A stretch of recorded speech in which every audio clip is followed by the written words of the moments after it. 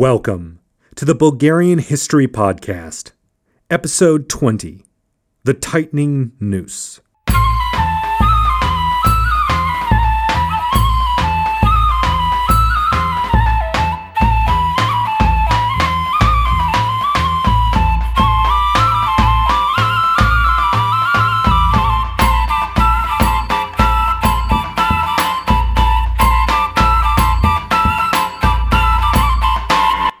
Welcome back, everybody. Now, last time we saw the unexpected rise of Tsar Samuil and his much diminished Bulgarian state, and what seemed like a fight to the death between him and the Byzantine Emperor Basil II. And we finished the last episode with Samuil fresh off a victory at Thessalonica, with successful raids going deep into Greece as far south as Corinth. The contemporary chronicle of the life of St. Nikon wrote that he was, quote, invincible in power and unsurpassed in strength, end quote. Now, the population of Greece was fearful at this resurgent Bulgarian power, reaching down into strongholds that had always felt far from the endless series of wars that went on to the north. By 997, as pointed out by historian Paul Stevenson, Samuil controlled more land than Simeon had at the height of his power. Now, this was also the year that Samuil formally took the title of Tsar, a truly ascendant year by those accounts. But all of that was about to change. The dreams of a new Bulgaria under a new dynasty were about to be crushed. Well, perhaps not crushed, but massacred and blinded. Samuil was about to witness the making of a legend as great as his own, the legend of Basil Bulgaroktonos, or Basil the Bulgar Slayer. But before that, the noose Basil had drawn around the neck of Bulgaria for so many years had to slowly tighten. It begins near Corinth, where Samuil hears news about a new Byzantine army under Byzantium's best living general, Nikephoros Ouranos, and has to rush north to meet the threat before Ouranos can cut him off from his supplies and his countrymen to the north. Now, Samuil didn't have to travel far. Just about 200 kilometers north of Corinth, on the banks of the river Spercheios, the two armies found each other. By the time they met, Ouranos had already recaptured the fortress at Larissa, which Samuil had toiled over for so many years. But Samuil remained confident. I'll let Runciman tell what happened next. Quote, on the banks of the river, the Bulgarians were encamped, laden with the spoils of Greece. The river was flooded from the summer thunder showers, and Samuil thought himself secure. But by night, the imperial troops forced their way through the turgid torrent and fell upon his camp. The Bulgarians were slaughtered as they slept. Samuil and his son Gabriel Radomir were wounded and only just managed to escape with a few followers. Their losses were terrible. All their booty was recovered, and all their prisoners released. Ouranos returned in triumph to Thessalonica, and later celebrated glory in Constantinople, having driven the invaders out of Greece. End quote. Another reminder of just how fickle triumph can be, particularly for the First Bulgarian Empire, and particularly for Samuil. Now, some accounts claim that Samuil and his son Gabriel Radomir only survived by hiding amongst the corpses on the battlefield. But regardless, thousands had died and about 12,000 soldiers had been captured. The Tsar and his son now had 400 kilometers, about 250 miles, of harsh mountain terrain to cover on their way back to the capital Ohrid. This journey made it impossible for Samuil to allow his wounded arm to heal properly. As a result, his arm healed at an angle of 140 degrees. Now, for those of you who don't remember geometry class very well, that is a wide angle, about what your arm is if you extend your hand out to shake someone else, and they're maybe half a meter away from you. But Samuil's wounds at the Battle of Spercheios were actually much deeper, much more serious than his arm. His aura, his mystique, his own self-confidence had all received grievous, though not mortal, wounds. And things were not about to improve. But Samuil was not about to let setbacks stop him. Both he and we know that Byzantine tactics against Bulgaria at this stage tend to follow a fairly limited number of directions. The main one is to make an alliance and attack from two sides. Now, Samuil knew that the most likely source of such an alliance at this moment was with the Serbian Principality of Dukla, a state whose territory at the moment was fairly similar to the modern country of Montenegro. Still, you can find a simple map on the website.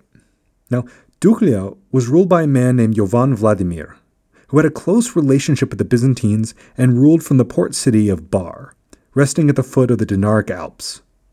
Now, personally, I'll never forget the first time I saw that city from those mountains, looking so peaceful beside the impossibly blue waters of the Adriatic. It's quite a sight.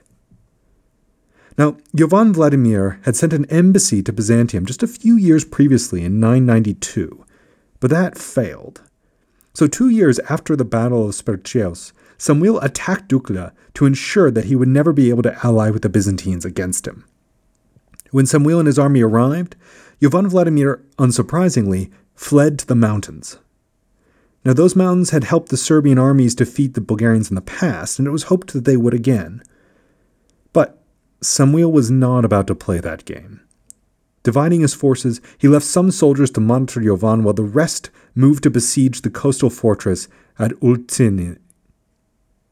You can see photos of the fortress as it looks today on the website. But if Samuil could take Ulcini, it was only a few more kilometers to the capital at Bar. He was very, very close to cutting off Jovan completely. Well, luckily for him, even that wouldn't be necessary. After Jovan refused to surrender, some of his nobles effectively did it for him, offering their services to Samuil. Resistance soon crumbled, and Jovan was taken and imprisoned in Samuil's island palace at Prespa. And just like that, Dukla's resistance was over. But there was still much work to be done. The Croatian kingdom to the north had already gone further than Jovan Vladimir. Their ruler Sviatoslav Soronya had, just as his father had done, had allied with the Byzantines in exchange for recognition of his right to rule. This was unacceptable to Samuil, but more than that, it was an opportunity. Sviatoslav's brothers Krešimir III and Goryaslav fervently opposed his rule and asked for Samuil's help to overthrow their brother. Needless to say, Samuil was more than happy to oblige. Heck, he was already in the neighborhood. So Samuil moved north along the Adriatic coast, first taking Kotor, before getting stuck at the city of Ragusa, modern Dubrovnik. Failing to take the formidable walls, Samuil devastated the surroundings and moved on to destroy Split and then Trogir. He finally made his way all the way north to Zadar, where, after an unsuccessful siege, he decided to turn back. But that doesn't mean the whole venture was a failure. No, far from it. Samuil gave the territory he took to Krešimir III and Goryaslav, and that added strength to them and allowed them, in about 2 years, to defeat their brother in the year 1000 and become co-rulers of Croatia. Now, of course, they wouldn't prove to be the best of friends for Samuil, as they willingly became Byzantine vassals following the collapse of the First Bulgarian Empire after a time. But for now, Samuil had some friends in the neighborhood. Samuil's adventures on the coast also signaled an important change in Byzantine imperial policy. Basil knew he couldn't effectively use his navy that far from Constantinople, and so he formally transferred that responsibility to his vassal state of Venice. Now this, in many ways, marks the beginning of Venice's expansion as an Adriatic and eventually a true Mediterranean power. In fact, the Croatian king Samuil had helped depose had immediately fled to Venice. But now we're getting a bit ahead of ourselves. There was also love afoot, would you believe it? Around the same time, a woman named Kosara, who was definitely related to Samuil in some way, possibly his sister-in-law, we don't know for sure, well, she had fallen in love with Jovan Vladimir while he was imprisoned on that island palace. Samuil, in fact, gave his approval to the union, and the couple were married and returned to rule Dukla as a Bulgarian vassal state. Oh, but that's not all. Samuil's daughter Miroslava had also, around the same time, fallen in love with Ashot, the son of the Byzantine commander of Thessalonica, who was actually related to Samuil as well. You'll remember we talked about them last time. Now, fortunately, the two lovers only shared a common ancestor a few generations back, so I guess this was okay. More of a personal decision what you think about the whole relatives thing. But in any case, Samuil, in this case, really didn't have much choice to say okay, as Miroslava threatened suicide if she was not allowed to marry Ashot. The couple were sent to command Dyrrachion, modern Durrës, in Albania, a major Adriatic port. Now, unfortunately for Samuil, Ashot later fled the city on a Byzantine ship carrying a forged letter promising the city to Basil, with both Samuil's father-in-law and daughter along for the ride. In return, they were all given positions of prominence in Constantinople. It was surely a very, very deep knife in his gut, a terrible betrayal. But there's still yet more love going on in the realm, as Samuil had set up an alliance with the Magyars, the Hungarians, around this time by marrying his son and heir Gavril Radomir, you'll remember from earlier, to the daughter of the Hungarian king. Now, the Hungarians were, in theory, a powerful ally at this time, but considering the ongoing conflicts with Basil, securing an ally to his rear was clearly an important move for Samuil. Or it would have been, because sadly, Gavril Radomir, let's say he let his passions get ahead of him. I'll let Runciman tell the rest of the story because, well, his rendition is just too good not to share. Quote, Stephen sent his daughter to wed Samuel's son and heir, Gabriel Radomir, but the Hungarian girl was not as lucky in love as were her sisters-in-law. There was, at the court of Ohrid, a slave called Irene, who had been captured as a child at the fall of Larissa. A creature of marvelous beauty, the princess, probably all too well endowed with the looks of her father's race, the race that gave its name to ogres, could never hope to rival the radiant Greek captive. Gabriel Radomir forgot his wife's high lineage, that her brother was a king and her mother a princess of the imperial blood of the West, and left her for the low-born Irene. Samuel, always sympathetic to his children's passions, condoned the desertion and recognized the marriage with Irene. The Hungarian alliance was of very little value. Now, of the further fate of the princess, nothing is known. Deserted and divorced in this wild court far from her home, she probably sought refuge in a convent. End quote. Now, important note, Runciman incorrectly labels the king at the time as being Stephen, when it was actually his father, Geza, as well as he sort of Latinizes all the names. So you'll notice, Gavril becomes Gabriel and Samuil becomes Samuel. But anyways, so at this point, Samuil's really going to need all the help he can get, because in the year 1001, Basil turns the full force of the Byzantine war machine towards Bulgaria for the first time. Battle-hardened troops were taken from the eastern frontier with the Arabs in order to make a full assault. As you'll recall from before, Basil is more than done playing games and is ready to see Bulgaria fall for good. This great army marched to Philippopolis, modern Plovdiv, before heading north to cut off Samuil from the northeastern part of his kingdom and exploit his more limited control and support in the area. Now, many cite the fact that Samuil wasn't particularly popular in what was so recently the core of the Bulgarian state. In any case, Byzantine forces captured Preslav and Pliska with ease as local commanders surrendered willingly. Then, by taking Silistra on the Danube, Basil completed his first move. He then retired to spend the winter in Mosynopolis, near the Aegean Sea. On the map on the website, it's labeled as Komotoni, the modern Greek name of the nearby city, but you'll see it there. Now, when the spring of 1002 came, Basil set off again, but this time to cut off Samuil from his recent conquests in Greece. So he moved southwest to Thessalonica before recapturing many Greek fortresses Samuil had so recently taken for himself. Once again, loyalty to Samuil seemed thin on the ground, as even Dobromir, a man married to one of Samuil's nieces, surrendered his fortress at Veria and joined the Byzantines. Once again, Samuil was even betrayed by his family members. Now, it's curious to think here what the feeling must have been on the ground. I mean, while Samuil obviously had many successes, it's possible maybe he lacked some charisma or was believed to be less than legitimate having so recently retaken the throne. I mean, whatever the reason, the lack of loyalty demonstrated by so many people so close to him is causing immeasurable harm to his war effort and is a bit sad to watch. This is another case where I would do just about anything to read more first-hand account from the people in question and to know what they were thinking and why they were making the choices they were making. But sadly, as you know, the lack of first-hand sources is still a fairly big handicap. But still, it wasn't all bad news for Samuil. He still did have some loyal commanders.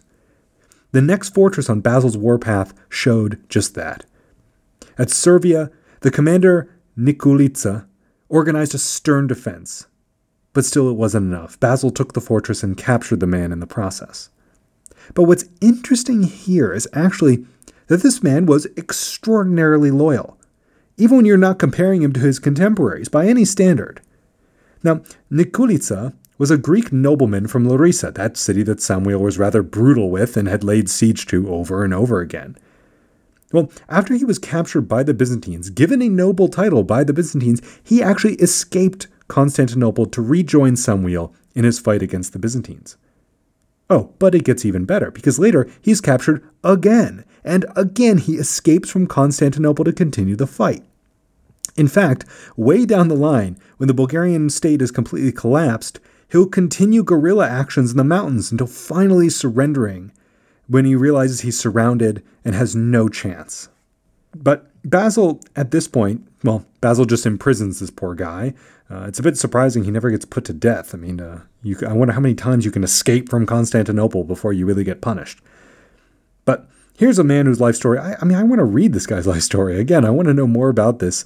You know, what on earth would make this Greek noble from a city so brutally attacked by Samuil unbelievably loyal to him, and even after he's gone, loyal to the Bulgarian state, even when Samuil's family were defecting in droves.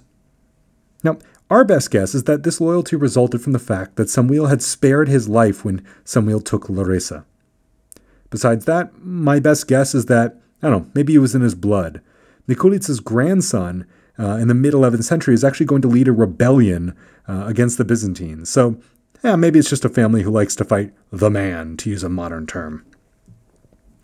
In any case, the year's campaigning ended at the fortress of Edessa, where after weeks of siege, the city fell as well. The Bulgarian population of this entire region was then resettled between the Mesta and Maritsa rivers, around where the Rhodope Mountains kind of meet the Aegean Sea. Now, this was an interesting move by Basil, as it indicated that he both wanted to de-Bulgarize northern Greece, and that he wasn't really very concerned about Bulgarian expansion into the southern Rhodope Mountains. Clearly, Basil was confident that he was nearing the destruction of Samuil and his Bulgarian state, and it wasn't necessarily to move this Bulgarian population farther away from Samuil and his people. Now, in another example of the fact that everyone seems to be extremely loyal or extremely disloyal to Samuil, Dragshan, the commander of Edessa, was captured. He was brought to Thessalonica, married a local noblewoman, had some children, and tried to escape 3 times back to Bulgaria before finally being impaled for his, disloyalty, incontinence, whatever you want to call it. Taking a step back here, in 2 years of campaigning, Basil had reduced Samuil to his country's Macedonian heartland, and its newer conquests in the north, in Serbia and Bosnia. Basil used his campaigning season to just cut off one area after another. At this moment, in the year 1003, the third consecutive spring, he strikes at the great Danubian fortress of Vidin to further isolate Bulgaria from the north. But things quickly got worse for Samuil, as the Hungarians, so recently allies and friends, after, the princess's son marriage, intervened themselves against the Bulgarians. This was because, following the death of Geza, Samuil's commander of the northwestern region of Bulgaria, Achtum, had backed 2 local Hungarian rulers based in modern Transylvania and Wallachia against Geza's son Stephen I. Now, needless to say, Stephen was not amused by this. He responded by attacking Achtum mercilessly, just as the Byzantines were laying siege to his capital at Vidin. Now, sadly, I'll have to leave it there.